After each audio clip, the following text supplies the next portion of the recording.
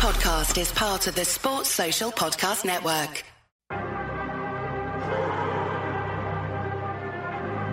Brand new season, brand new dawn for Formula One. It's the Bahrain Grand Prix, and it's lights out and away we go.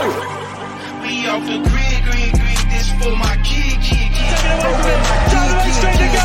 Schumacher blocks, Rose goes down the inside, and Michael Schumacher takes the lead. Here comes Sebastian Vettel. He's neck and neck with Lewis Hamilton. Vettel is alongside and ahead. Ocon is also ahead. Left four abreast going into the cup.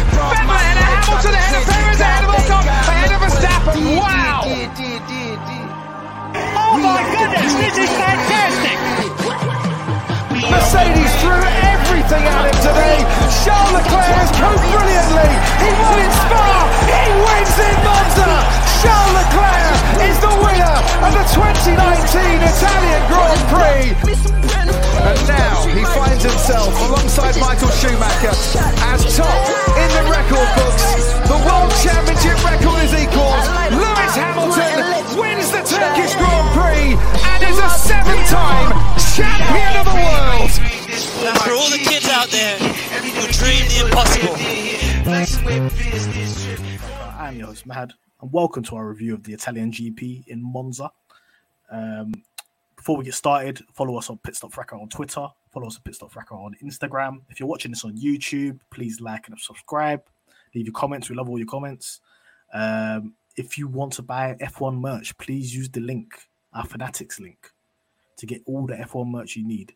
You'll find that in this description below if you're watching on YouTube and if you're listening on Spotify and Apple. And if you are listening on Spotify and Apple, please give us just a 5-star review as well. Helps us with the algorithms. There's lots of F1 podcasts now, but remember we were we were the originators, get me? So please give us that 5-star review and help us out. Today I'm joined by Kwame. How you doing, brother? I'm okay, bro, man. I can't lie, this race was drier than a certain journalist kebab dish. I can't lie, man. Like, this race was dry. But I promise I'll probably be, way more saucy than that, man. Honestly. Our pods are always better than the race. And everything in the whole world is better than Will Buxton's kebabs.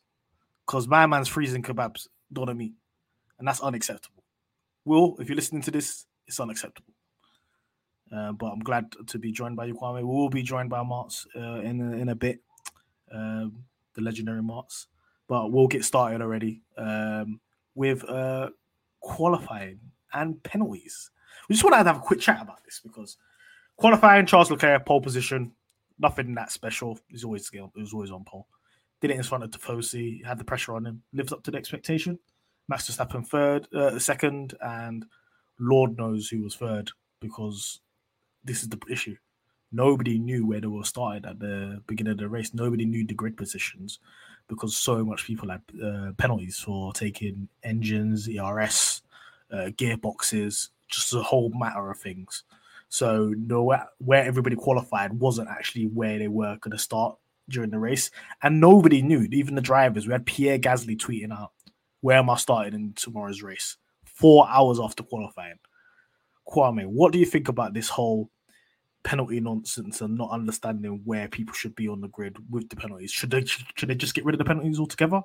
Or should they just add a time penalty? What should they do? Can you hear me? Yeah, I can hear you. Cool. Yeah, I feel like the whole penalty thing was a bit of a joke, personally. I feel like, cool, I understand, rules and regulations should be there because, you can't have, unlimited engines or unlimited gearbox changes to a car. Otherwise, teams will just take the mick out of it and just do, engine changes every race. You can't be having that. So I understand the limit of, 4 changes per season. And then, after that, you get, penalties, which I think is fair. And it makes sense because, we are in Monza. Monza is a very engine-dependent track. So, teams are going to, want the best engine they can get.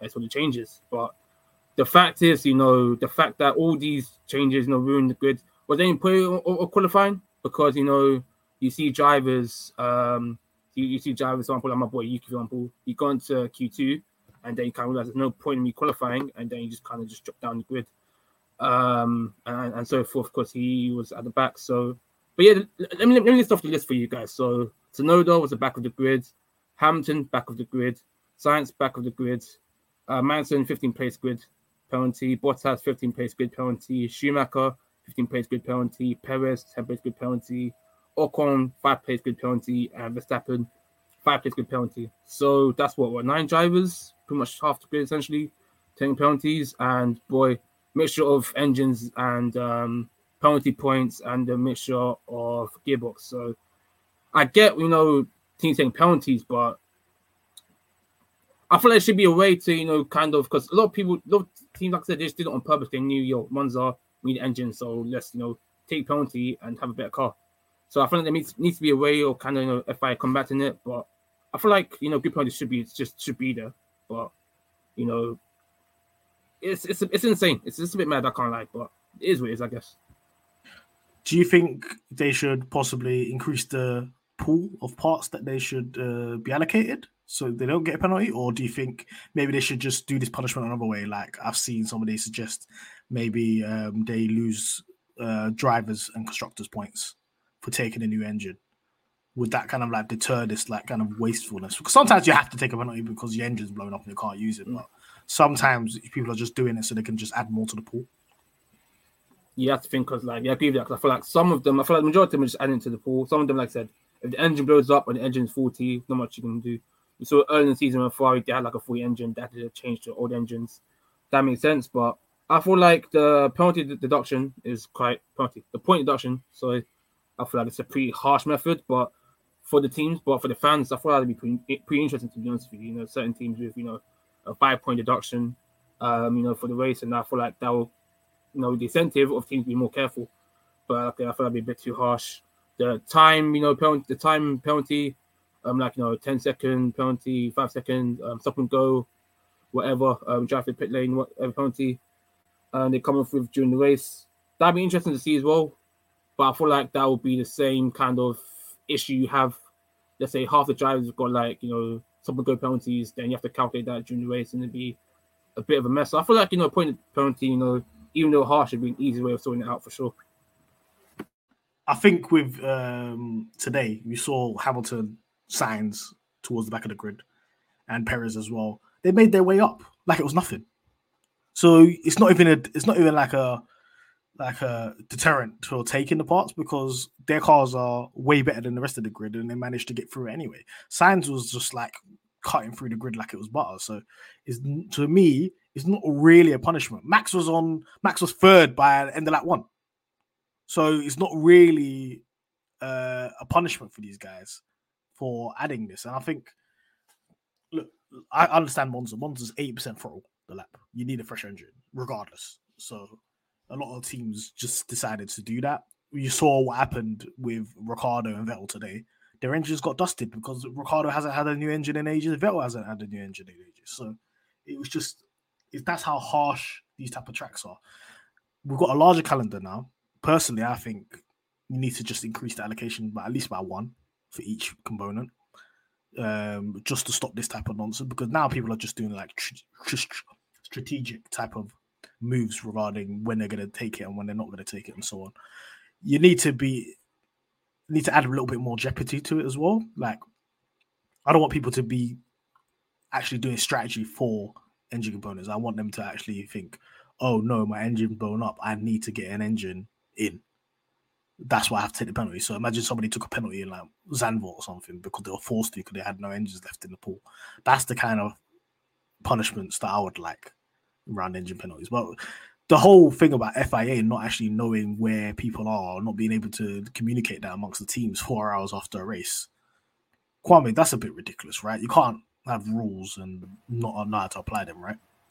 Yeah, I feel like it's insane that the FIA didn't know how to handle the penalties. I thought all of that would kind of been done straight away, essentially after the race. I thought they'll have like a system or some sort of software that will do it for them. And then the communication side of it's poor. You can't be having drivers literally asking members of the public on Twitter, what position am I in? You can't have it where drivers literally wait until 11 o'clock at night when the qualifying finished at 4 p.m.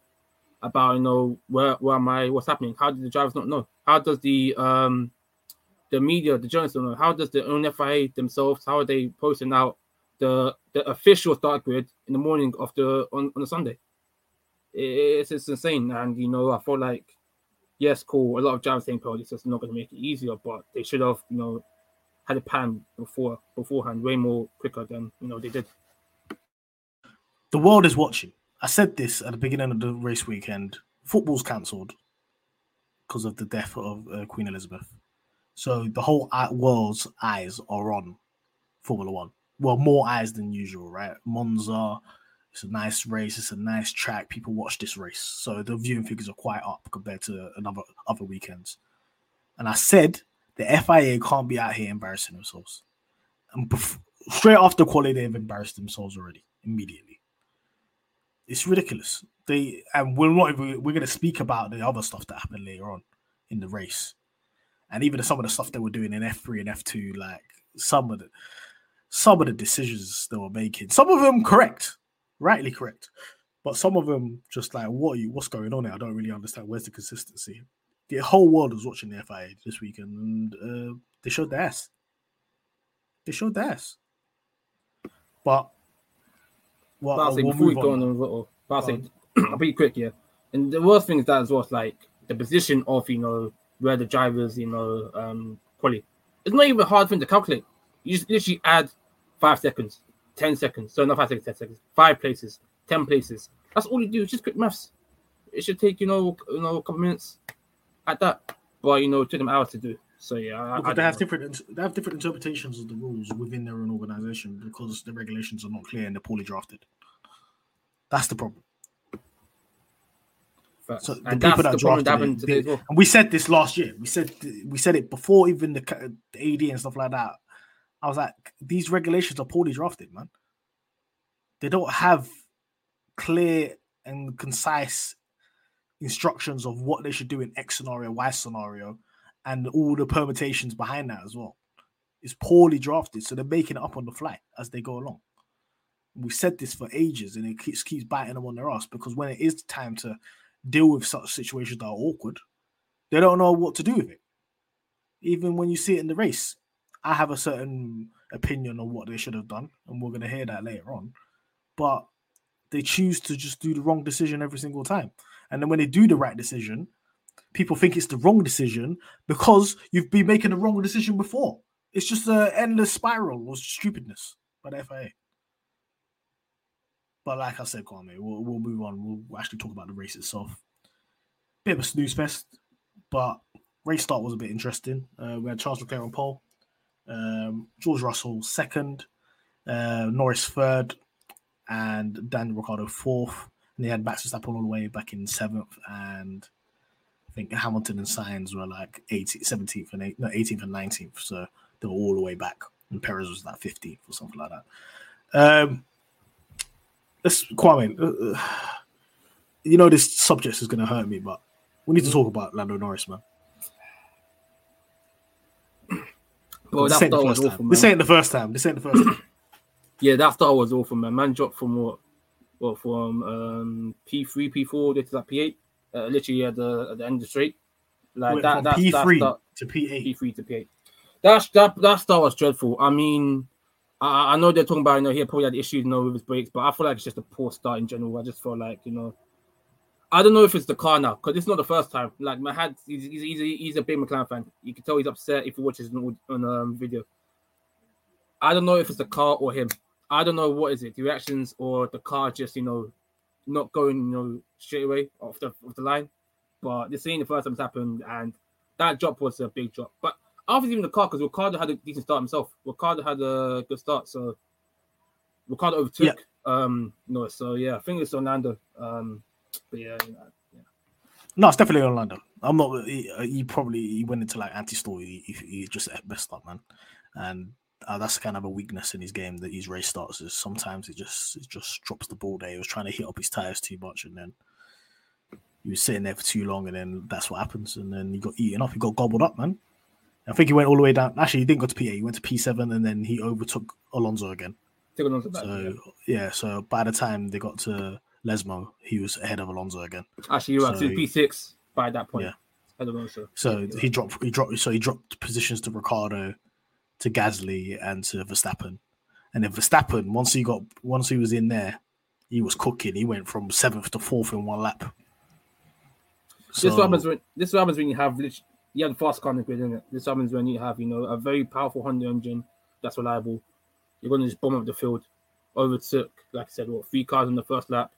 By lap 4, he's up to P2, P3. Fighting out with Leclerc and Russell. It was insane.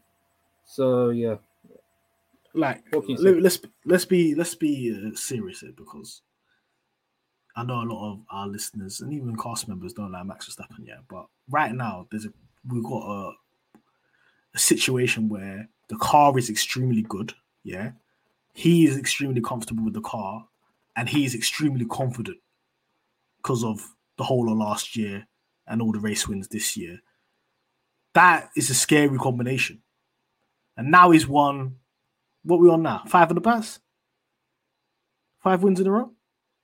Let me count. Hungary, Spa, Zandvoort, Monza. So 4. He's on 4 in a row. This is a problem, man. It's not a problem for like people that are Red Bull fans or whatever. It's a problem for the rest of the grid.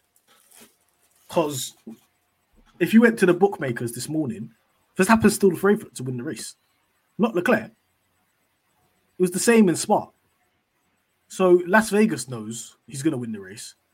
Most of us know he's going to win the race. He's going from 7th to 4th in one lap. He's in the fastest car, and he can literally see Charles Leclerc ahead of him. No, he's not even that far ahead. He's only a couple of seconds ahead of him. It's a foregone conclusion at this moment in time. It's shades of Vettel 2013 right now. Right? Yeah.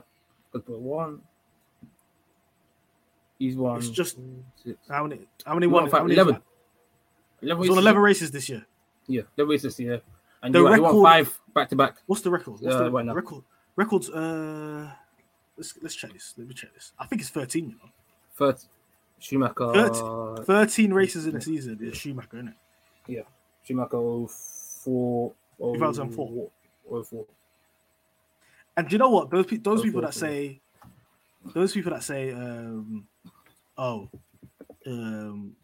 Michael Schumacher had less races in a season. Yeah, I think he's gonna do it. How many races have we had this season already? What race? 12? What race we gone? Well, I think we're in 17th, 16th.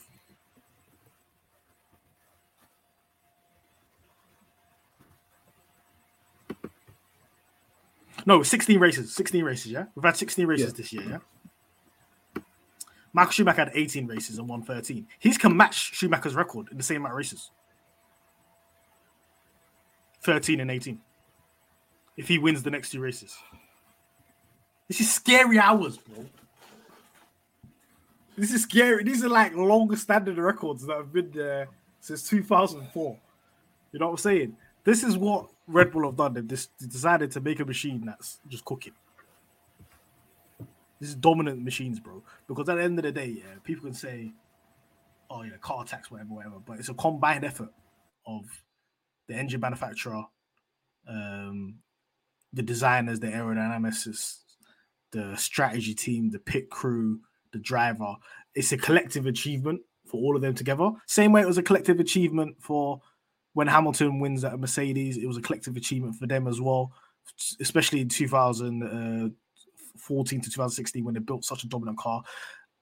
Sometimes in Formula One, people just get it bang on. They nail it. They nail the regulations. And then people will contrive that into, oh, it's boring. So people call the 2014 to 2016 Mercedes era boring because, look, all of them were winning races by miles and stuff like that. Same with Vettel in 2013 and 2011. Same with Michael Schumacher. When they see such an era of dominance, it's never applauding the team for actually working together and achieving such dominance. It's more, this is boring. Look at this. What the hell is this? This is too dominant. Whatever. And that's what Mercedes have been accused of for how long. And Red Bull are probably going to get accused of it now. It's just the game, part and parcel of the game. But people that really like know F1 and appreciate F1 from the jump, yeah, there's something to appreciate with that, to be able to dominate in such a fashion. Like, I wasn't the type of person to say, I'm going to switch off the TV, Hamilton's winning by 30 seconds. If he's winning by 30 seconds, so what? That means everybody smashed it. Pit crew smashed it. Car smashed it. Hamilton smashed it. Everybody smashed it together. The other guys, they need to pattern up. That's why I said, Ferrari, just build a better car, man. Everybody else, just build a better car, man. I'll say it to myself, McLaren, build a better car, man. Because man are going from 7th to 1st winning the race. What was it in Spa? 40th or something to 1st. Oh, 40th, what was it in Hungary? 10th to 1st. That means everybody's car is shit, man. Everybody's car is shit, man. I'm telling you now, the gap between their car and the rest of the cars are shit. The guy is violating. Ferrari getting murked right now. Even though Sainz was cooking today. Let's talk about Sainz. Yeah, we need to talk about Sainz before they do us on, Verstappen pot. So yeah, let's. Yeah. Listen, look, we have to talk about Verstappen. He's winning the thing, bro. You might as well not watch Formula 1 right now because he's won how many races? He's won bare races in the last 2 seasons. Come on, man. You're watching Formula 1. You're not watching IndyCar. You know what I'm saying? We could do it IndyCar pod if you want. IndyCar's popping. Finale. Sunday. You probably know the winner by the time this comes out. Sainz. He was cooking at the beginning. Yeah, good race. By a lap, was it? By a lap 2, he was ahead of Perez. Perez started bare positions ahead of him. I think you know what though. This through the grid like bar. This also shows the difference between the Ferrari car and also the Mercedes car. Because obviously Sainz was with Hamilton in the back. Hamilton struggled to get through the lower pack of the grid at that point of the race. He obviously got through at the end. It was Lando and Alonso and co. But Sainz just bossed through the field. He just spun through.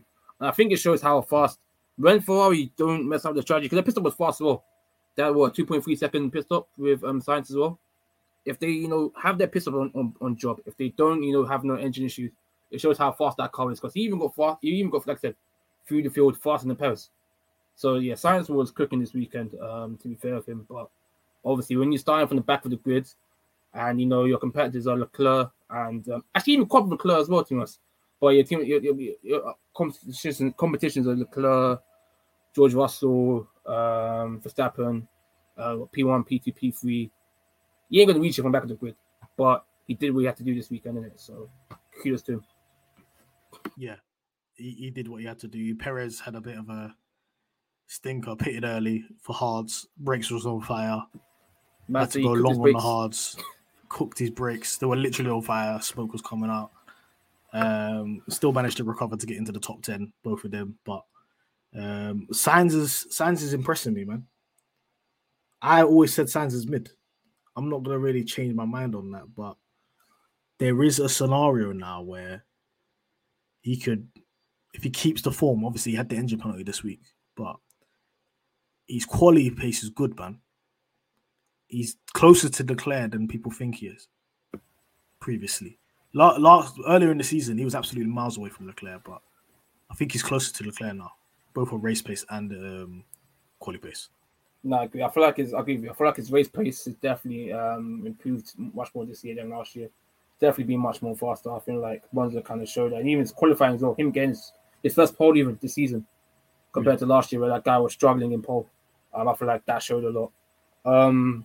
But yeah, I feel like one thing with Sainz is he's very consistent. People don't get at him. Even in his McLaren days and his Renault Toyota days, even though he wasn't necessarily the fastest driver on the field, he was always a driver. Okay, cool, you can get your P7s or P8s. He's always in the points consistently, and he's now matching that up with his race pace. So if you put them two together, that's a good driver there. Don't get me wrong, Leclerc's still a faster driver than Sainz, especially on that pace. Especially on wall pace, wall ability. But I feel like Sainz is starting to own his craft now, and he's matching the pace with his consistency, which is a good thing for Ferrari. If they keep their reliability up and improve their car next year, they can have them two drivers are very, very good. So yeah, Sainz cutting his way through the grid.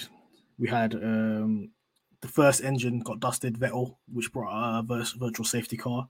Then we kind of saw the what I think turned the race was Leclerc staying in. Leclerc pitting under the virtual safety car. So for some fresh mediums. And Verstappen decided to stay out because we didn't see Verstappen overtake Leclerc on track. It was that made him get into the lead, basically. And then once Leclerc came out, he was about 30 to 10 seconds behind. I don't know exactly. But for me, personally, I think that's when the race changed. Because you can't let Verstappen go in clear air and pump out laps. That's a problem. Kwame, what did you think of the decision to actually pit under the virtual safety car? Was it a smart decision by Ferrari, or was it a no? In hindsight, like I said, that changed the race, and I feel like in hindsight, I'll say no. I thought it was way too early because the pit window because Leclerc was on softs, and the pit window I believe between like lap 18 to lap 28 or so forth, and also you saw Max go all the way to like 28 or so laps on them soft tires.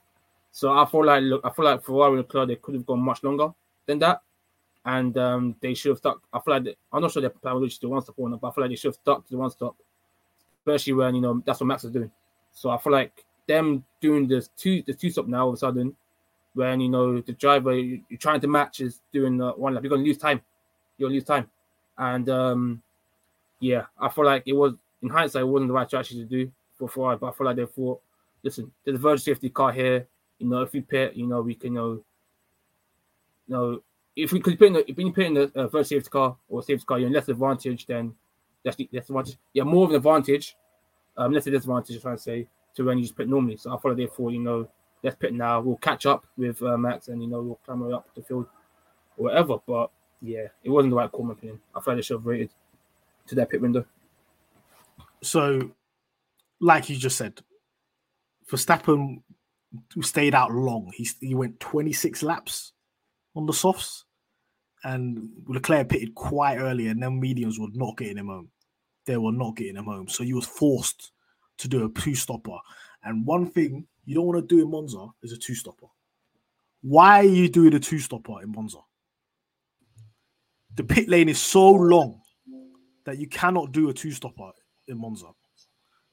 And yeah, you did it under the virtual safety car, but you kind of like boxed yourself in because you picked yourself way earlier than the window than necessary. And then now you got an issue of, okay, now we have to go full pelt on these mediums and then box and then go full pelt on the next tires and think we're going to catch Verstappen who's driving in clear air, no traffic. It's delusional. It's not going to work. So people are saying, I saw a lot of the commentary from Sky and everybody, they couldn't really do much. Just don't pit under the safety car, under the virtual safety car. How about that? Mars, welcome, brother. Yeah, I'm good. I know that another Verstappen win has got your head fried. I was talking to one of my young G's earlier, yeah. He's a Verstappen fan. The things they're saying, bro, the things they're saying these days, it's sickening, man. Sickening. Running around like they're winning this thing with no competition, yeah, and he's out here running around with mouth like he's Pat. Leave it, man. It's not fun. It's not fun at all. It's nasty, man. It's nasty. But do you think it was the right decision for Leclerc to pit under the virtual safety car very early? Yeah, I actually do. I actually don't think Ferrari's strategy was. I mean, I think the second stop was a bit mad. I think the tires weren't getting him home. Huh? Them mediums weren't going to get him home, though. No, they weren't. They pitted too early. No, I don't think he did. I think they played it just right. They had to do something, and their car is like the Red Bull is clearly going to be a dominant car at Monza this year. I don't think there was much that Ferrari could have done, and I think they tried their best for once. Their strategy actually came up with something decent. They weren't something I would say, you know what, they actually messed up here. I think the second stop, was it needed? Maybe not. They could have maybe just dummied it and left him out if they knew Verstappen was coming in. The issue is though, bro, they have to use a second pit stop because their mediums were going off. If they did like a hard, for example, yes, it would have been faster, but it would have lasted longer. But the medium tire, it wasn't lasting, you know, the way it wasn't going fast as they wanted, and then last. So that's why they did the second pit stop because if they did the one stop there, they could have got the race, but obviously they did two stop. I think my problem isn't with the one stop; it's with I think it's the second stop. I feel like the win was there, and they didn't have to pit Leclerc again. And I think they pitted it, maybe thinking obviously they're going to go racing, but this is all hindsight, isn't it? Like, but I think maybe they should have just left him out instead of going him again for a second stop for that final stop where he could have actually won the race if he was under that safety car. Okay, this is my logic. This is the reason why I said he should have stayed out of the virtual safety car. So he's got track position, yeah? Verstappen's behind him. The virtual safety car is there's a delta there in it. So it's not gonna like he's catching up to you while the virtual safety car's coming out. You can at least cause him some issues. You know, defend the position, dust his tires for a little bit. Max just kind of like tire the situation out, then box. Rather than just trying to say, oh, virtual safety car, I can save a couple seconds here, let's box. Even though it's nowhere near your pit window. It's because you saw Verstappen take them tires to 26 laps. I don't know whether that's car set up, whether that's the driver doing that, or because maybe Leclerc couldn't do that. That's why he had to box, because them tires were already cooked. So I felt like them softs were... Everybody started to realize during the race, yo, the softs are good, you know? Let's stay on the softs. Why was Red Bull able to analyze and see that the softs could go that long? And Ferrari was just like, oh, there's a door open there. Let's just go through that door rather than looking at the situation and look what's going on over there. Because clearly over there, Red Bull, Hannah and that, they do a better job than you, so you might as well emulate them. No? Or am I bugging? I might be bugging. I mean, I agree with your point. That's why I said I thought like they should have stuck with the one stop. I feel like it's another thing that I feel like could happen though. I feel like with Leclerc pitting first between him and Max, I feel like that could have, you know, caused a play where Red Bull like, you know what, we're going to have to lose here. Let's just go on these soft tires. Let's ride it out and see how long we go on these softs. And somehow the softs just worked for them. And then the longer they're on the softs, the better, in it. And they just kept it going. And then they did one stop and they went from there. So I feel like that could have been like a help in the sense that, you know, there's no we've got a gap now between him and Leclerc. We can just go as long as you can, and that's what they didn't work out. No pressure, so they're not overcooking the tires either. Yeah. So obviously, Verstappen finally pits. Leclerc takes the lead again. I think that was around lap 26. Yeah, when Verstappen pitted. Yeah. Where was Leclerc's pace? Boy, I feel like if I check the data, Sainz was faster than Leclerc in this race. He was. Leclerc was lapping Sainz. Sainz was catching up with Leclerc at that point, yeah, because he's literally right behind him. I'm not sure. I can't remember what lap on top of my head, but there was a point where literally Sainz was literally on the fresher tire and could have overtaken Leclerc. That's how close it was, and then Leclerc kind of just brushed away. But I feel like at that point though, what did I say? I've got my data websites. I'm going to check while you carry on. I'm going to check. About that, I feel like, obviously, Leclerc appeared lap 33. So, that's only, 7 laps. So, I feel like by that point, Leclerc's tires were coming to the end of, like, you know, their duration. You know, past the cliff, as they used to say. I feel like that's kind of what happened with Leclerc's tires. I feel like they just fell off. And the pace went there. And he had to pit. I'm not one to. I'm trying to find answers, but maybe the answer is just Verstappen and Red Bull are too good, and maybe that's the reason why Ferrari are just like, let's pack it in, guys. Let's pack it up. The season's kind of done, which is kind of sad that they've already come to that conclusion, because. And once again, we saw this earlier in the season. You're setting the car up for quali rather than the race. And Max Verstappen and Red Bull have no interest in pole positions. They don't care. They care about winning the race. So stat padding poles and then not being able to have the car set up so it can last and have the pace in the race, in hindsight, is a bad idea. And they're not learning from it. They're not doing the homework in practice. They're not doing any, from my understanding, they didn't do as much long runs as Max Verstappen in terms of just trying to understand what the tyres are saying and what kind of lap times you can pump out. Everything's just preparation for the race, and you're not prepping yourself in that manner. I think even Elkan said, like, who's the CEO of Ferrari, was like, okay, look, we've done a good job to get back to where we was, but we need to cut out the mistakes. We need to flesh it all out. And, you know, and maybe Red Bull had that time over the last couple of years where Mercedes was dominating to flesh all of that out of their team. So when they did actually have a car that was worthy of winning races, they don't make these dumb mistakes. Or they're at least prepared for any type of scenario that could come across. No, I think you're right.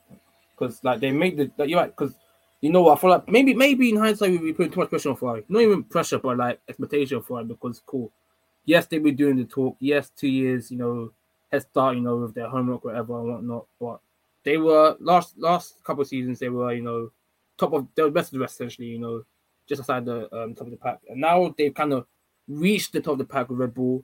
Now they need to do the next step of, you know, iron out the mistakes, you know, doing the strategy, you know, it's a process, isn't it? You know, trust the person and all that. So, but you know, I feel like in general, the Red Bull were just faster. Red Bull were just faster than Ferrari. Because when Leclerc went to the soft tyres, Max on the medium tyres, 20 seconds? I think Leclerc... No, Kwame. I think Leclerc was slow, though. There was a point in time in the race, where Red Bull was on used mediums. And he was lapping faster than when Leclerc was on softs. Soft, yeah. Fresh softs. That's what I'm trying to say. That's not... Yeah. No. That's what I'm saying. The Red Bull faster than Is it the Red Bull? Listen, or is it the Red Bulls? No, the Red Bull's clearly faster. If we're not gonna say, as much as we want an agenda's got, and we want to pack Anakin. Yeah, you've got to admit, the Red Bull is the Red Bull is the fast car. Like you see the straight line speed of that car. Monza is basically straight lines all over. Apart from the parabolic car, that it literally is just straight lines all over. And but I do disagree with Kwame says about we're putting too much expectation on Ferrari. I mean, they're celebrating what was it 75 years of GP racing or whatever it is this year. Mm-hmm. Dressing like minions, yeah. Exactly. You're at your home race. I don't think the expectation is to win your home race. I don't think, no matter what car company you are or where you are on the grid, your expectation is for at least either the home driver or the home team to win that race. And I think when it comes to Italy and the Tifosi and Ferrari, that expectation is clear. It doesn't matter what happens, no matter how slow the car is, they all expect it to win that race. And the fact of the matter is, we have not put enough expectations on Ferrari. I think people are letting them get away with murder right now because they've been an unserious organization for, I mean, they haven't won a championship since 2007. 2007. Kwame, were you even in primary school then? I was indeed, man. Can I just say? Well, technically, they won the 2007 constructors because McLaren were eliminated for exactly, and they won it. They won both trophies on a technicality. Mm-hmm. Okay. I mean, all right, McLaren's still the they are, but you know what it is. It's still a technicality of what they won it on. So if you look at it, they haven't officially won a proper trophy since 2004. That's almost 20 years ago. That's the last time Arsenal won the league. Okay, in that time, you're always going to have expectations. You're always going to have expectations. I expect Arsenal to win the league every season. Obviously, I can see what the team is at the moment, and I can see, right, you know what, we're building to something at the moment, so we take the next steps. Ferrari have not shown any of those steps. They showed it kind of in 17, 18, but they never went on to do anything with it. And they come back again. They said, you know what, we've done a whole rethink of it. Come back. and they're saying the expectation was just to win a couple races. No, man. No one comes to win just a couple races. This is a new chance to come in and do something amazing with the new regs when you had a head start on the new regs as well. Not only that, you had the new regs were pushed back a year. So everybody had a chance because they said the amount of funding and COVID and everything, the impact of it. So you had an extra year. So on top of the 2 years you had in advance of knowing about the new regs, you had an extra year because of COVID, and you still have done nothing about it. What kind of expectations are we putting here? The bar's on the floor for them at this moment in time to win a couple races. We expecting Ferrari, the oldest institution in this sport, to win these races every season. At least get one. It doesn't matter which one it is. You're meant to be one of the top tier car company. Your motto isn't even your car manufacturer. You're a racing team first. Where is this racing performance? There is nothing there, and that's why I can't agree with you saying that we're not putting we're putting too much expectation on them to challenge for a championship. I don't think that is a big expectation. If you challenged and then you end up losing, fine. But you haven't challenged. You've won what, 3 or 4 races? Is it 4 races this season? You've let Red Bull absolutely dominate this year. That is ridiculous, and that is poor. That is poor. Do you know what? Yeah, I agree with you in some points, and I feel sick because I'm about to defend Ferrari a little bit here. Yeah, in the grand scheme of things, you're right, because unlimited funds had the regs before everybody else. Ross Brawn and Dominicali gave you that CC from like 2019. You had them regs from early, yeah. You have a wind tunnel. You make your own engines. You have a simulator. You have everything top of the arse. You have unlimited fun. Let me say that again. Your money is clear. Your money is clear. Compared to other teams, your money is clear. You've got all the things there. You've got Haas there, so you're using their wind tunnel time as well. You know, Ferrari was the only like car manufacturer to make money during the whole pandemic. They were the only car manufacturer to make money during the pandemic. Because all them man that made money from Dogecoin and OnlyFans were buying Raris. That's why. That's why. That's why. All them man that were selling PPE contracts and they were supplying nothing to the government, they were buying Raris. So when corruption money is up, people buy Raris make profit. Yeah. So what I'm not gonna do is pretend like they're not on an equal footing. I think they're on a higher footing than Red Bull in terms of resources as well. And stuff like. These men have allegedly got veto as well. Allegedly they got a veto, bro. Let's be serious, man. They got veto power regulations. I think the top 3 teams have a veto, don't they? I think the top 3 teams do have a veto. Like I remember when Ferrari's had his veto from like the 80s. Yeah, and then I think Red Bull have one as well. And then I remember Toto saying, I think he let it slip that the Mercedes had one as well, because he was talking about the 2021 regs they were introducing, and he said he had the power to veto it, and he didn't. So yeah, because he could just tell the other teams that Mercedes powers, vote my way. But one thing I was gonna say, I just wanted to clarify the position. Yeah, in the grand scheme of things, there shouldn't be a situation where Ferrari have to build themselves back up or whatever.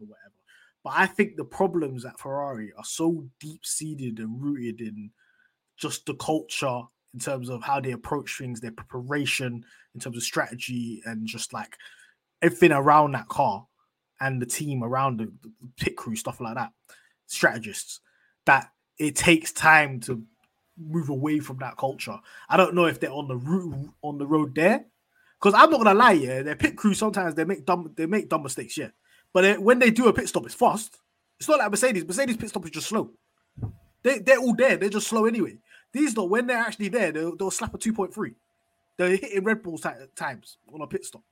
I'm talking about actually transitioning into a team that can actually is well-rounded and stuff like that. I don't think you can do that in a year.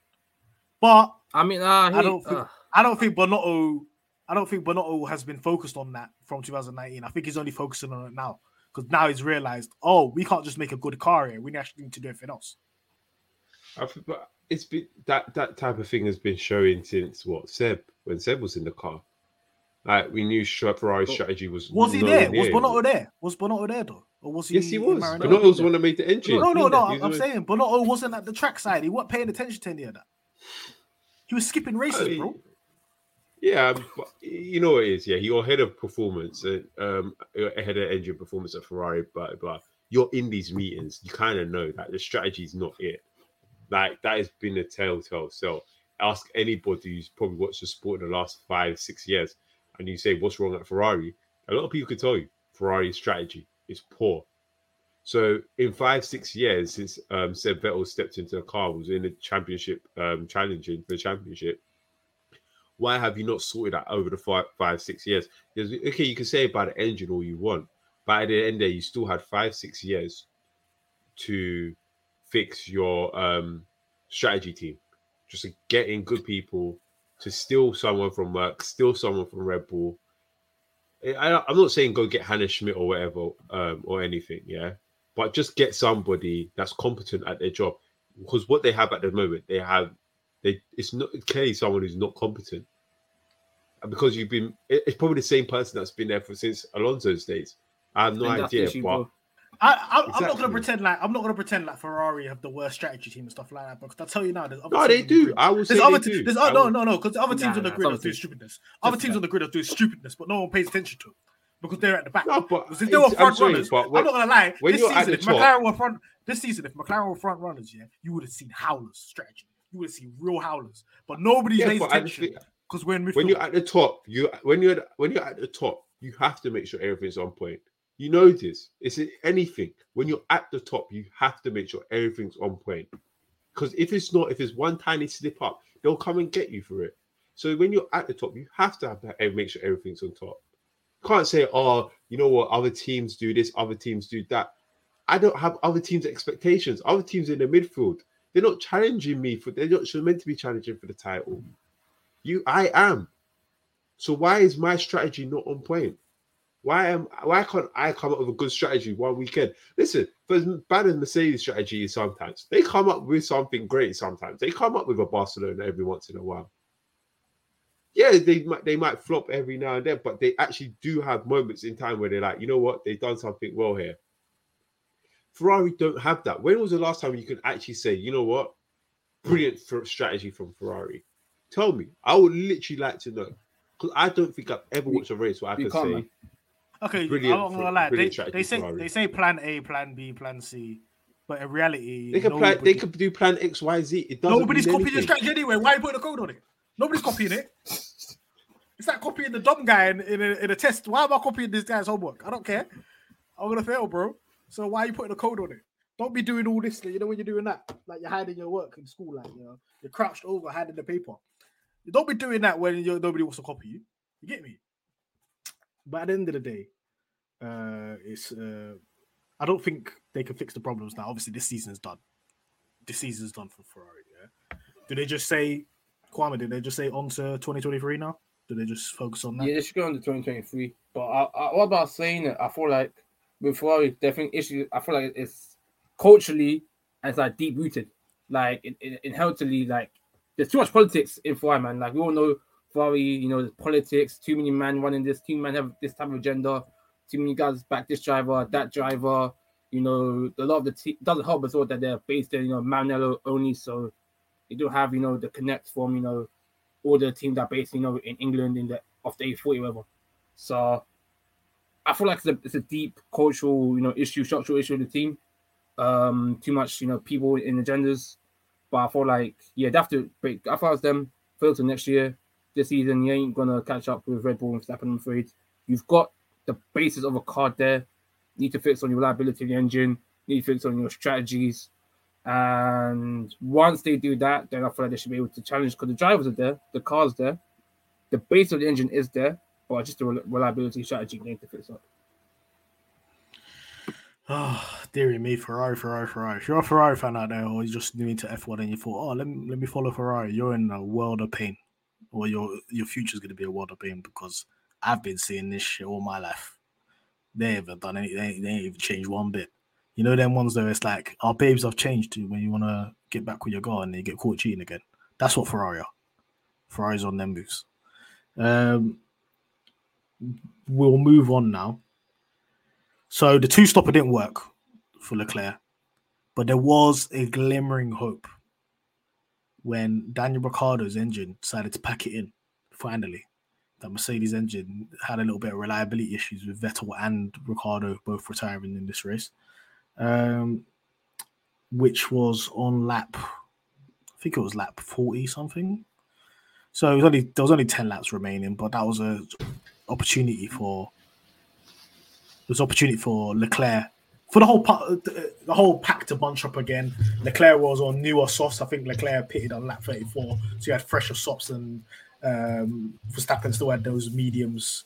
Even though he pitted under the safety car, they both pitted under the safety car for scrubbed softs. I think everybody did. But Daniel Ricciardo's car was in a place where it was clear that you couldn't recover it. We saw it in F2 races, F3 races, that you need to get a crane and get that out because there's no sideboards to just kind of like push it and slide through. Yeah. Mark. Yeah, Kwame. Sorry for any interruptions there. Mark's didn't switch off his mic. But Kwame, do you think it should have been a safety car? Or do you think they should have red flagged the session? I feel like, I'm not annoyed with their decision, to be honest. I feel like safety car is fair enough. I feel like, okay, you know what? Yeah, I'm going to go a bit around here. But I feel like this goes back to what we said at the beginning with the FIA, the rule book not being set, the rule book not being clear with the FIA. I feel like what they did was they tried to, okay, to answer the question I'm happy to save the car, and like I feel like it was the right decision by me. I understand what they try to do because I feel like you said, Ricardo's car was parked to the side. They tried moving it with their hands. They couldn't move it. It was on literally where it was on the track. There wasn't, enough space. So cool, let's get a crane and move it. But obviously, when they got the crane out now, you got two options. You got two options. Yeah, you either like I said, red flag it and then start again later, or you can just yellow flag, and then you'll go from there, innit? And obviously, what happened with Abu Dhabi last time, their man red flagged it, and then they, started again. Fans were happy. F3 race, yesterday. Not yesterday. F3 race happened. They red flagged it completely, and fans were happy. And I feel like the issue is F1, they need to stop playing up to the F1 and the FIA need to stop playing up to the fans. They need to go off the rule book and what they think is right. Because now you got people get annoyed about the different circumstances that happen. The yellow flag for me, I'm not annoyed with it because, I know that's what they're doing by protocol. If that's the safest way to go through, cool, do that. But yeah, I'm not mad at the safety car yellow flag in my opinion. But they need to make it clear, just in general, what happens when we get this decision, because you can't have fans up in arms, or this committee up in arms. Like, just make one rule, stick with it. So yeah, I'm not annoyed with it. I'm not. Yeah, at least it's not a championship position, because it's definitely going to impact the season 100%. But either way, I don't think much going to change. So yeah. Mars, are you upset that the race ended under a safety car? Because to me, that was the norm prior to AD 21. I don't know if it skewed everybody's mindset, or is it a case of people are like, oh, look, you can finish under a safety car. Look, they purposely popped over Lewis Hamilton here. So I wasn't really watching any of the discourse on Twitter or anything about it. So I kind of just listen. I just didn't like Sky talking about it. Like all Crofty, Karun, and all them talking about bringing up Abu Dhabi. They were upset, right? Huh? They were upset that the race ended under a safety car. The Sky. Yeah, I don't really get why. I don't get why. I mean, it's what's meant to happen. My personal opinion is, if you have to do it, red flag the race. If it comes down to the last 10 laps, just red flag the race.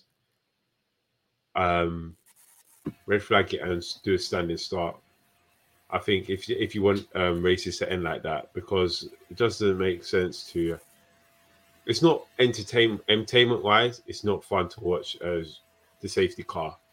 A race end under a safety car. I remember after France there was a huge was it? I can't remember what France it was. Was it 2018 or 2017 in France, where there was like a huge thing about the race ending under the safety car, and how they want to avoid this as much as possible, or whatever. But as I said, my personal opinion is if it's under 10 laps, just red flag the race, do a standard start, and let everyone be able to change their tires so you can get the best race possible. Race finishing. I know it may not be fair in terms of the fact that, you know what, you have to get past all the lap cars and stuff, but you do have to do that anyway under a safety car. You have to let all the lap cars through, and that's just wasting time, precious racing time. So, just red flag it if it's under 10 laps and just let them race.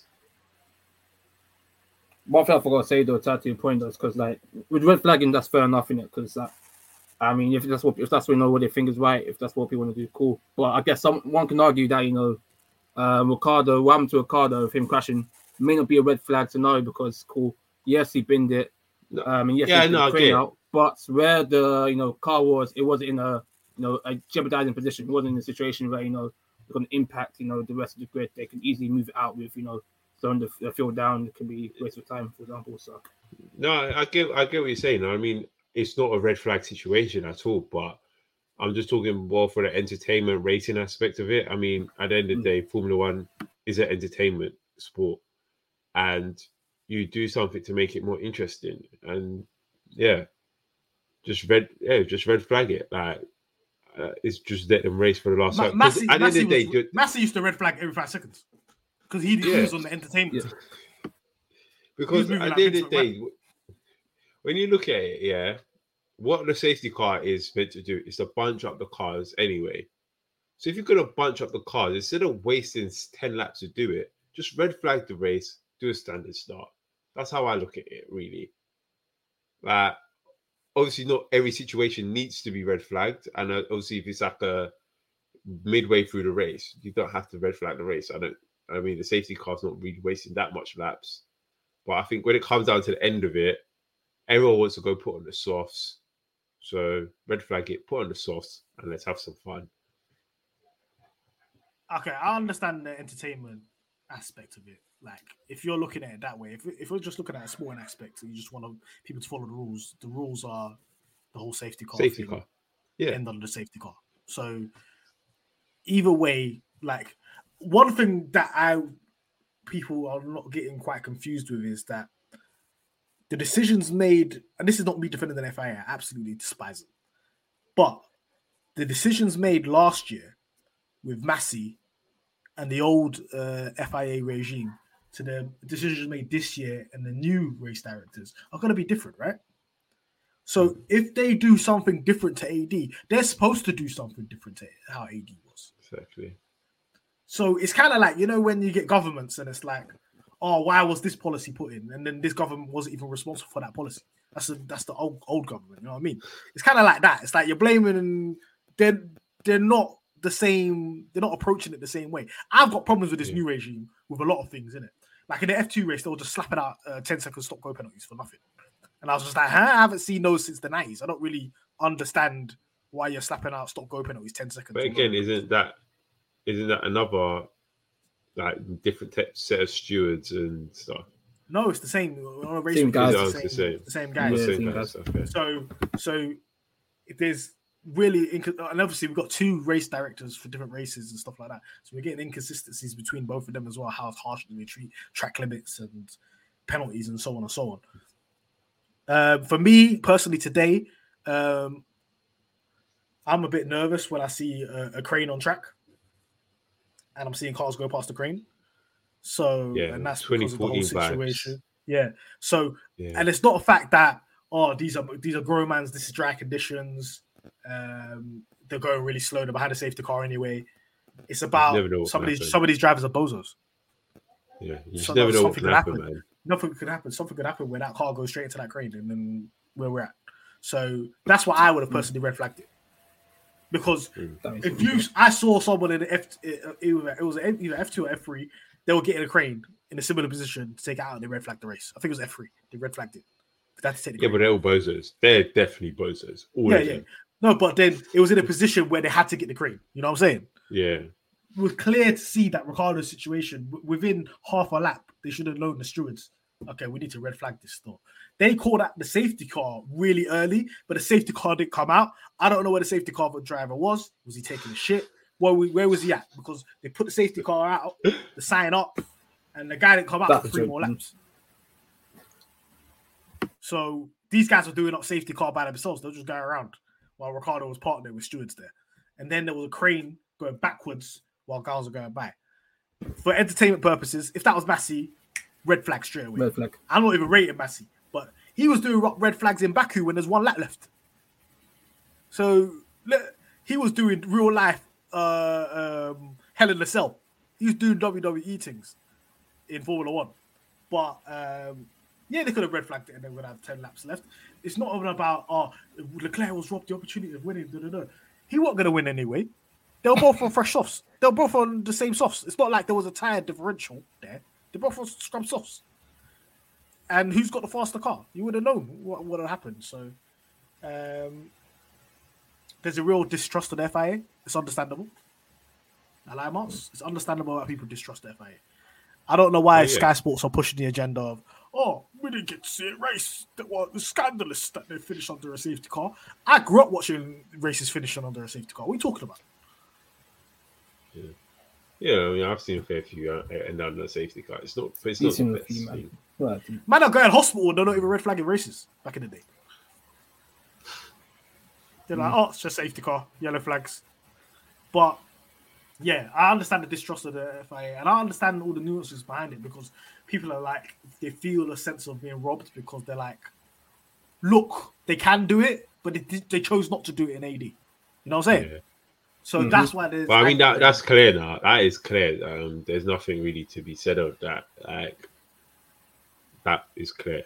They chose not to do it, as you said, and there's nothing really. I mean, there is something they could have done. They could have overturned it, but clearly that wasn't going to suit their narrative. And I think that whole season was just very corrupt anyway. Just very corrupt and very mad. There was too much going on. But like you said, man, there's too much there's too much white lines when it comes to the rules, man. These guys need to make it as clear and just structured. And to be fair, I'll give him his points earlier with the red flag now because obviously we don't have a situation, Jules Bianchi, where RIP, where a man crashed into the crane and then man's not hitting him. So I fully get it from the safety point of view.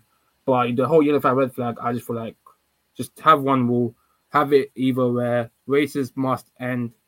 Races in set conditions must either end in a yellow flag or races in set conditions, or unearthed rules, or have it where races must never end in safety car and that happens, red flag, cool, and then start again. Do you know what I thought? Do you know what I just thought? What? When they did that one lap shootout in Baku? If they decided to just put that, if they just decided to finish that under a safety car, Hamilton was the title. Yeah, he would have, because he wouldn't have crashed it after the restart. And he would have just been P2. Yeah. It's deep. But, let's go on to our drivers of the day. Winner, Max Verstappen, obviously. We already spoke about that. So let me get the votes out. Because I know we put some polls out, didn't we? I wonder who won the poll. Who was our nominees, Marks? Sir Lewis, Max, Nick De Vries, and Sainz. So Nick De Vries standing for Alex Albon, who has appendicitis, who has to get his appendix taken out on this morning. So these very, very, very. Was it this morning or last night? It was this morning, right? Very, very last minute shout. He was doing F3 practice for Aston Martin yesterday. The winner of the poll. 41.4%, just pipping Lewis Hamilton. Buck De Vries. Why do we call him Buck? I tell you, was that autocorrect? What's that called? Autocorrect. We're going to call him Buck De Vries from now on, That's it. That's his name, bro. Buck De Vries. Talk to me about Buck De Vries, guys. How was his performance? First performance. Latifi's a dunner, right? He's gone. He's finished. Oh, yeah. He's done it here, man. Yeah. You're 21st in a 20-man race. That's how's that possible, bro? Everyone has points but you. That's ridiculous. The man just got in the car. He couldn't even fit in the car. I just see the image of him being lifted out of the car because it was fitted for Albon, whose Albon's way taller than him, right? So at the end of the race, they had to lift him out of the car like a toddler. You get what I'm saying? That's how peak. I mean, I think it was a great performance from him today. There's been a lot of talk about him and whether he's good enough. He's 27. He's not a child anymore. Even though they still classify him as a young driver for some reason. But yeah, there's a lot of talk about whether he can do it. Jesse Lingard had kind of exactly. I mean, he proved he can. He can do it. He put on a few good moves, and he just held his track position. He's sticking on Gasly as well towards the end. Yeah, didn't do anything special, but didn't do anything wrong either. Just a very solid performance. Latifi's not good. I know that's not surprising to people, but he really ain't good, man. He really, really ain't good. And there is no way. I heard a couple of articles over the past couple of weeks saying Tost was thinking about it. They're thinking about, oh yeah, maybe we'll keep him. Yeah, I've heard a few. What the hell? What are you talking about? What has he done in the last? He's had more years than anybody should have in Formula One of that caliber. It's insane. Mm-hmm. He's been on the grid since 2019. What are we doing? What are we doing? Yeah, Oscar Peter Williams, if they're a serious organization, they would get rid of Latifi. Because, Nick De Vries, we talk about this off air. Me and Mahad, we don't really rate him like that. We don't really rate him. Let's be true. I don't really rate the guy. But, obviously, him being Mercedes' test driver, him being, in the FE program, Toto's his manager as well, he gets seat in cool. He was in Aston Martin this weekend. Yeah, Formula E champion, FD champion, all that. What you happened? He was in Aston Martin this weekend. He was in Aston Martin this weekend. That man went to the Williams same weekend. Might have been 2 cars weekend, yeah. And he still packed Latifi. This guy called him P2. Latifi was P16. So Latifi didn't get to Q1. Look, Latifi qualified. Obviously, he qualified quite. He didn't get to. Yeah, he qualified P16. Then they moved him up to P10 because of all of the penalties and stuff like that. Yeah, he ended up P15. Nick De Vries only lost 1 position. And he started P8. And that was because of P9. That was because of Sainz in it, basically. Yeah. Sainz and Hamilton. Yeah. And obviously Daniel Ricciardo retiring as well. But it's still like, come on, man. We got to get him out of here. I think Albon would have done better. Yeah, same. Because that car is good in the straight line. Yeah. That car is rapid. Yeah. And this is a straight line track. So we didn't really see I don't think we'd see all the ceiling of that car's capability this weekend. But De Vries did a good job. If the lineup next year is De Vries and Albon, I'm not mad at it. Because I believe that we're getting rid of an incompetent driver in the team. Get this mum out of F1. So yeah, De Vries, congratulations. He's bad, man. He's really bad. This is bad. This is bad. This is bad. He's bad, man. Hey, the Latifi Dior, worst driver of the weekend. Guess who won? Latifi. You know what? 4.5% of the votes. Oh my lord. You don't have to. I know we tried to refrain from putting him on that list, but then sometimes he just brings out a special performance, and this was one of those, man. This was an absolute shocker. Absolute shocker. He had a horror fest, man. He had a horror fest. And every time something happens, like, he always says there's something wrong with the car. And he acts mad surprised. I know he's game, man. So what do you mean? What? He just looks, he's so confused about everything. This guy is a Make-A-Wish driver, man. The clutch not working. The clutch not working. Is it breaking? What's happening? Too funny. He's a Make-A-Wish driver, man. Get this guy out of it. Do you know what, yeah? We've got our nominees as K-Mag, Mick, Danny Rick, and Latifi, yeah? Danny Rick, he's engine blow up. He would have got points. I don't understand why he's there. Got shed block strategy as well. Mick's a bum. Mick was going toe to toe with Latifi. They had soft, fresh tires. They were doing switcheroos and that. Mick is not that guy. K-Mag, I think he got damaged on the first lap. His diffuser broke, so he was just running around. Yeah, that's probably because he crashed into someone, isn't it? Bottas went into the back of him, bro. It was in Bottas, yeah. Okay, yeah. So he still crashed. That's K-Mag. He came last, bro. He came last. Bro, Latifi came ahead of K-Mag, you know. K-Mag got a broken diffuser from lap 1. What do you want from him? You can't do anything. Mick finished ahead of K-Mag. This is my thing with K-Mag. If you get hit from behind, come on, guys, man. Let's not be shameless. If you get hit from behind, K-Mag calls that turn himself. 1. K-Mag calls that himself because K-Mag does these things. How many first lap incidents is he going to get into before he realizes? Yeah, no, he's on. Where's my spatial awareness? He's one of them drivers, man. Put up and crash. That's him. That's him. I respect K-Mag, man. Who else do we have? Do you know who had a howler? Ocon. Ocon had a howler. No, they put him on hards. They put him on the hards. They put him on the hards, didn't they? And the hards. That as well. Before Alonso had to retire the car, Alonso was miles ahead of him. That was one of the qualifying. He had an engine penalty as well. He had an engine penalty. He weren't that deep. He started P14. Weren't that deep? Yeah, and he finished P15 in it. He finished P11. P11. Oh man, that's not one point off. Man. Listen, that finished ahead of Alonso today. You finished ahead of Alonso today. This is shameless. Man, got 0 points today. We got 0 points. That's shameless. Come on, that's shameless, man. I get how you live. Norris had a bit of a howl. Alonso got points, man. I think that was a strategy, innit? Yeah, he had a bad start in it, but then he made it up quickly. He made it up, and then that pit stop. Lord have mercy. Mercy. And we're coming back, man. McLaren Fan TV this week, man. I'm having a rant. You better. I need cookie guys this week. That is disgusting. Why was he in that? See how Hamilton did that double overtake on Gasly and Norris. That was cool. Norris is thinking, why am I even here? He should have been on the road.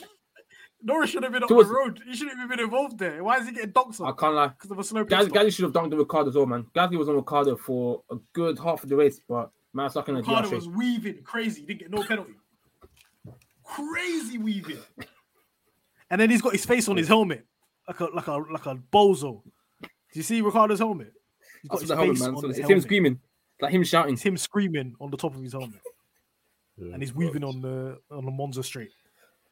Thank God he's not. This man don't have a job. This man don't have a job for next year, bro. Gasly's on the radio saying this guy's driving crazy. Of course he's driving crazy, man. His head is lost, man. His head is fucking gone. All right. I don't know how he's going to pay for his electric bills next week, bro. He's like, hey, who are we giving the Massey Award to? We're going to give it to the FIA? The safety car driver. Safety car driver taking a shit instead of being on, safety car duty. Because where was my man? Yeah, bro. I think that was just crazy. And I just want to say this is a message to all Ferrari fans. We saw all your tweets that you sent us earlier in the season. You deserve everything that you're getting right now. You literally wait, hold on. Have we spoken about George Russell yet? No, we're going to get to him right now. Oh, I thought we were wrapping up. No. I'll give you, whenever you're on the pod, I will give you the platform to speak of George Russell. So George Russell, P2 started on the grid, cut the chicane on the first corner, lost pace with Leclerc, got dunked on by Verstappen. An open Yash. That was what he did. And basically ended up on the podium again. Talk to me about Russell's. Do you know what? I'm going to say this. Yeah. Do you think? Send me the number to their witch doctor? I'm sorry. I'm sorry. Because this guy's luck, it just does not run out, man. I think Sainz would have took him. If there was no safety car, I think Sainz takes him. No, Sainz was on fresh he wouldn't have. Sainz, I think it was 8 laps ago. Sainz was, he would have. Yeah, he actually would have. I remember. Because Sainz, was starting to take 1.2 off George, and I think it was like 8 laps left. Every lap, he was doing about 1.2. It was like, for the last, so before the safety car, I think the last 2 laps was like 1.2 he was doing off George. And then the safety car comes. Oh my days. How much luck can these men get? It's ridiculous, blood. Him and Max just luck. Every second. This guy, he's not good. He's not good, yeah? He's just driving on luck. Calm down, bro. Calm down, man. Run your agenda, man. But yeah. The last bit, you have to calm down, please. It's like when you say people say Max ain't good. Calm down. Come on. He's not good either, bro. Get out of here, man. Hey, that what he used to say about Lewis, bro. It's the car. Well, as you say, Bottas, man. If that was Bottas in that car, yeah, where Bottas be? Bottas would be nowhere near. If Bottas was in that car, he would have won the race, yeah? Hold that. Lord. So this is the most shameless thing that you're doing, is that you're propping Bottas for Russell slander. And you know Bottas is a bum. What are you doing? You can't do this, man.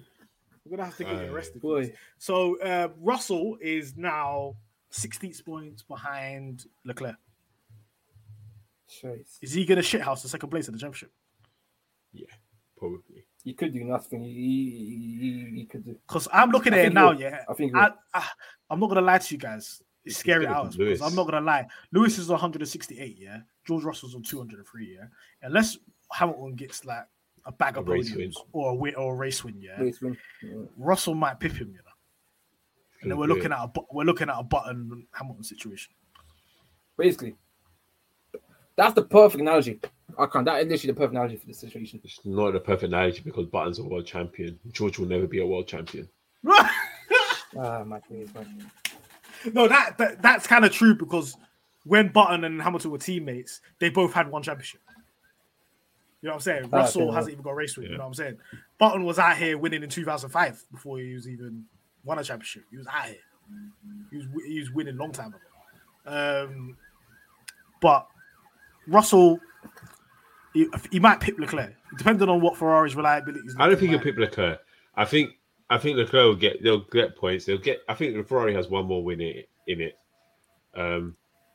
I think Singapore, that'll be a good race for Ferrari. I mean, they normally have a good race in Singapore. So I think they might be able to do it.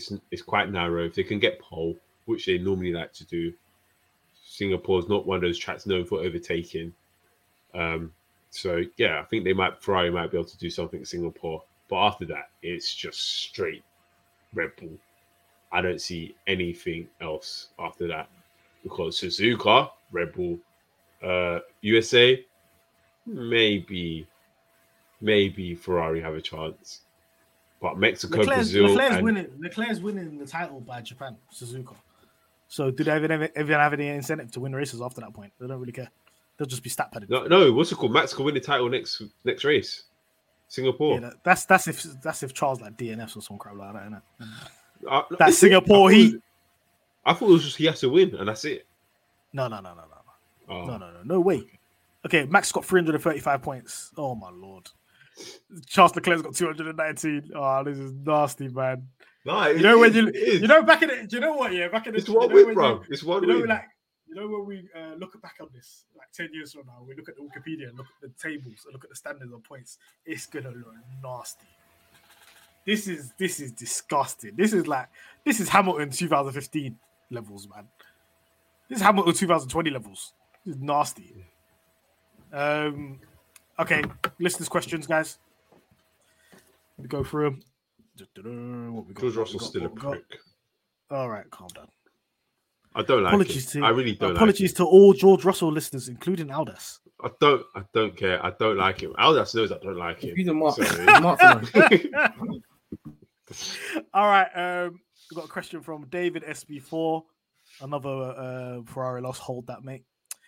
Is Mick going to be in F1 next year? No. I'm gonna. So that's your answer, Kwame. Yes, I think he'll be. I think we'll stay at Haas. I think the talk of him. Yeah, I think we'll stay at Haas. See, I've got an agenda to run in. I've got as I said, if Gio comes, where's he gonna go? Where's he gonna take his seat? I personally don't believe he's going to be at Haas because I don't think him and Gunter get along.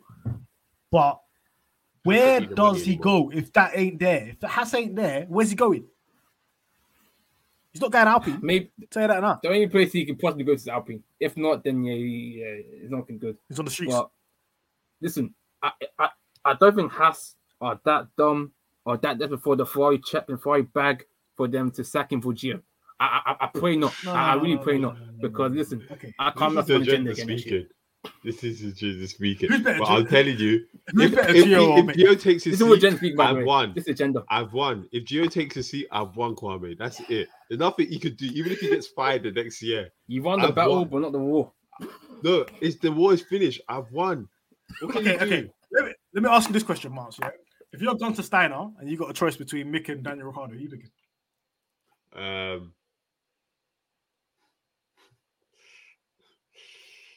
You got to pick Ricciardo, man. What do you? This is Do a you easy question, really? I can't lie. Do you really? You got to pick Ricciardo's a multiple Unmotivated race Daniel winner. Ricciardo? Ricciardo better than Ricciardo's a Mick, come multiple on, race man. winner, We bro. can't do this, man. No, I'm not saying he isn't better than him, but he's an unmotivated Daniel Ricciardo. You really Yeah, but want then that? Do you American really want team, that in they'll your just give team? him a cowboy hat and he'll be occupied, man. Yeah, but they want to get points as well. He won't get points. He'll be like, just be jamming in He'll 30. You get man. points, man. Look, You make get it he's points. not getting points in the McLaren, bro. Why does Lando He have could've twice got- as he many could've points got- as him?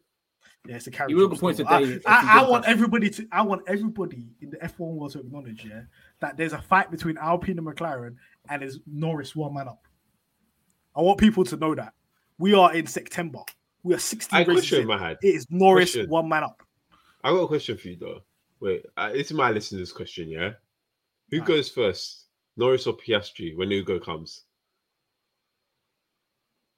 Depends on how good Hugo is. Really depends on how good Hugo is. It really All depends right, on how say good Hugo say is. he's that guy, yeah? Say If he's a that world guy. beater and he wins the F3, F2, he's up there, yeah. Really depends on how it goes. Personally, I don't care because I'm eating regardless. You know what I'm saying? Like I said it before, yeah. If Oscar comes in and packs that Lando, I'm eating. Because how we got a guy that's better than Lando? That's it. We're eating even more because we got a good driver. So you're saying Lando basically then? I think if we don't get him, if we don't get him a title by the time Hugo's there, or get him into race winning situations where he's in a race winning car, he's gonna go anyway. He'll go Red Bull. He'll get onto his agent. He'll go Red Bull, Yeah. and then he'll have to deal with the whole team orders thing with Max. Good luck to him. I think Max will be retired by then, hopefully. You're the one his fifth championship. Max by is then. what, 25 now? He's got what? I think he's got 6 more seasons. He'll do a Kimi, either or. He'll either retire You man- early, like Kimi did. You man before- laughed at me. I can't You man deal laughed with at this, like, you man laughed at me when I said that Max was going to win 5 titles. You man laughed at me. Just want to remember that. All right, next questions. Should the race have been red flagged from the Fifth Wheel podcast F1? We spoke about that earlier, so if you want to rewind, guy, you'll hear our answer for that one. Docs on Quack 9, aka my biggest enemy on Twitter. Would Latifi have ever gotten a seat at Minardi, HRT, Virgin Racing if they were still about? P.S. Tell Kwame his acceptance review for Gasly has been accepted. Green lighted. He was trying to G-check you about. He's trying to G-check you about Yeah. Gasly had been. You know what? Okay, Yeah. are you backing Gasly and Ocon though? Answer that question. You false flagging. Why you're both sides There's of no the rules, gang, man. man? There's no rules, man. Listen, Why you're both anything sides? Fenton get love. Anything blue get love. Anything blue get love. So you was you know, you was rating Victor Martins this weekend, yeah? yeah, free I've champion. actually got some talks to him, you know. Yeah, I do. Oh, yeah, here we shout go. out You to got Martin, stocks in Southbridge, everybody, D, man. Southbridge. Your portfolio is stretched. Man's Hey, listen, this guy's This guy's a hedge fund. swear, This guy's a hedge fund manager, bro. 2023, the portfolio. I'm going to redo my portfolio. Don't worry. 2023. you I'm know, gonna shorten my all he's portfolio. got is conflict You of can't interest. rate every. This is a serious, isn't it, Marks? This is a serious issue. You can't rate every driver. Kwame. No, it's I don't conflict rate every of driver. interest, man. I've got agendas for certain man. Gio is one of You them. got agenda for Gio. That's it. Zhao, another one. Triple Zhao. I tweeted that. We might just Yeah, we'll hate see if Alpha you're triple Tauri shout. drive- It's not Alpha here, Romeo it's not drivers. That's it. You hate You just Alfa know Romeo that Alpha drivers. Romeo drivers. Boy, oh Yeah, boy. I do still, man. GG, I don't FT good. I'm needy. You said it. I've got agenda for people, man. But certain drivers I rate. But yeah, 2020. It's because I had a jinx apparently. Apparently, are jinxing drivers. So that's why he was saying, are you sure? Because, you know, I think Gasly hype. But Listen, Actually, you know what? You don't rate Sergio Perez. Nah, not really. It's mad because I used to rate Perez, but you man were gassing him when he went to Red Bull saying he's gonna be Max, he's gonna win the championship. I didn't gas him. Come on, man, it ain't gonna happen. I know certain man was saying he's gonna be Max. Not you. I did, and what? You and Kunle embarrassing. I don't care. Listen, yeah. Listen. All right. Ops in it. He's an op.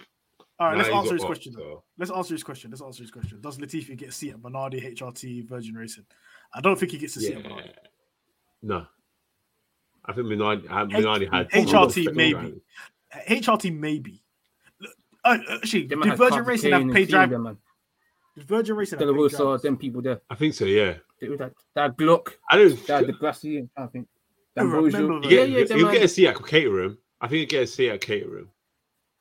You know what? Caterham was actually no, do you know what? It was them teams. It was them teams, yeah, that needed a driver, like for money. Yes, Cosworth engine teams. You're getting to HRT. Yeah, no. Ironically, Virgin Racing had a Cosworth engine. But Cosworth, they used to have Timo Glock. Timo Glock was a good driver. Okay. But I see, you get to HRT, not Virgin. Jules Bianchi and he'll be HRT. Yeah, that Jules Bianchi, that Verline. Like, even if you go all the way back, he ain't getting it. He ain't getting into Jordan. He ain't built like that. Hell no. That Frentzen, Trudy Schumacher. No, Jordan. No. Yeah. Jordan was a good team, man. But now I want him out the door. I want him out of F1. So good riddance. Let's see. Next question from at Oliver Dirtby. Shout outs to you, brother. Did the FIA ruin another race by waffling with the safety car versus red flag? Why did the safety car pick up Russell when it could have picked up Max maybe 2 laps later? He was taking a shit. The safety car driver was taking a shit. And they were waffling. It should have been a red flag, or they should have brought the safety car immediately. We spoke about this earlier, but thank you for your question, Oliver the 30B. Next question. Do you think the finish reflects what could have happened in AD last year if Sir Lewis Hamilton had pitted, given up track position? He's not good. 100%. Whatever happened, Max was winning that race. Do you know what's so funny? If he pitted for softs, there's like 4 cars between them. What's he going to do? 1 lap? No, as I said, Max would win that race no matter what. It was. So even if Lewis pitted, Lewis had Lewis didn't have 1 lap anyway, did he? I'm not gonna lie. Yeah, I'm a crazy don. Yeah, I swear to God, if I was Lewis and I pitted, and I saw all them cars in front of me, mother's life, I'm going past them anyway. I would have gone past all of the unlapped cars. Man said Dan tipped him, bro. I'll be right next. You said that. I'll be right next to Max Verstappen. I'm ignoring the call. What are they gonna do? We'll be back next week with more content. I know there's a little gap between races now until Singapore, but we don't stop making content. So if you have got this far, please like and subscribe on YouTube. Please leave a comment. If you're on Twitter, follow us at Pit Stop Fracas. If you want terrible takes by Marks, follow us on Pit Stop Fracas. Follow us on Instagram, Pit Stop Fracas. And if you're listening to this on Spotify and Apple, please leave us a review and a 5-star rating. And if you need F1 merch, click on the link in the YouTube and the Spotify. Get your discounts. Get your merch. Daddy Rick merch. Half price. Get me. We'll be back next week with another pod. Peace. All right. R.I.P. Lizzie. Brand new season, brand new dawn for Formula One. It's the Bahrain Grand Prix, and it's lights out and away we go. We off the grid, this for my kid. Taking away from him, down the right straight to go. Schumacher blocks, Rose goes down the inside, and Michael Schumacher takes the lead. Here comes Sebastian Vettel. He's neck and neck with Lewis Hamilton. Vettel is alongside and ahead. Ocon is also ahead. They're 4 abreast going into the cup. Vettel ahead of Hamilton, ahead of Perez, ahead of Ocon, ahead of Verstappen. Wow! Oh my goodness, this is fantastic! Mercedes threw everything at him today. Charles Leclerc has come brilliantly.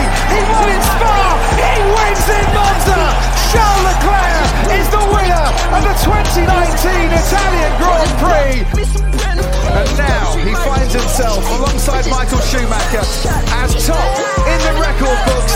The World Championship record is equalled. Lewis Hamilton wins the Turkish Grand Prix and is a 7-time champion of the world.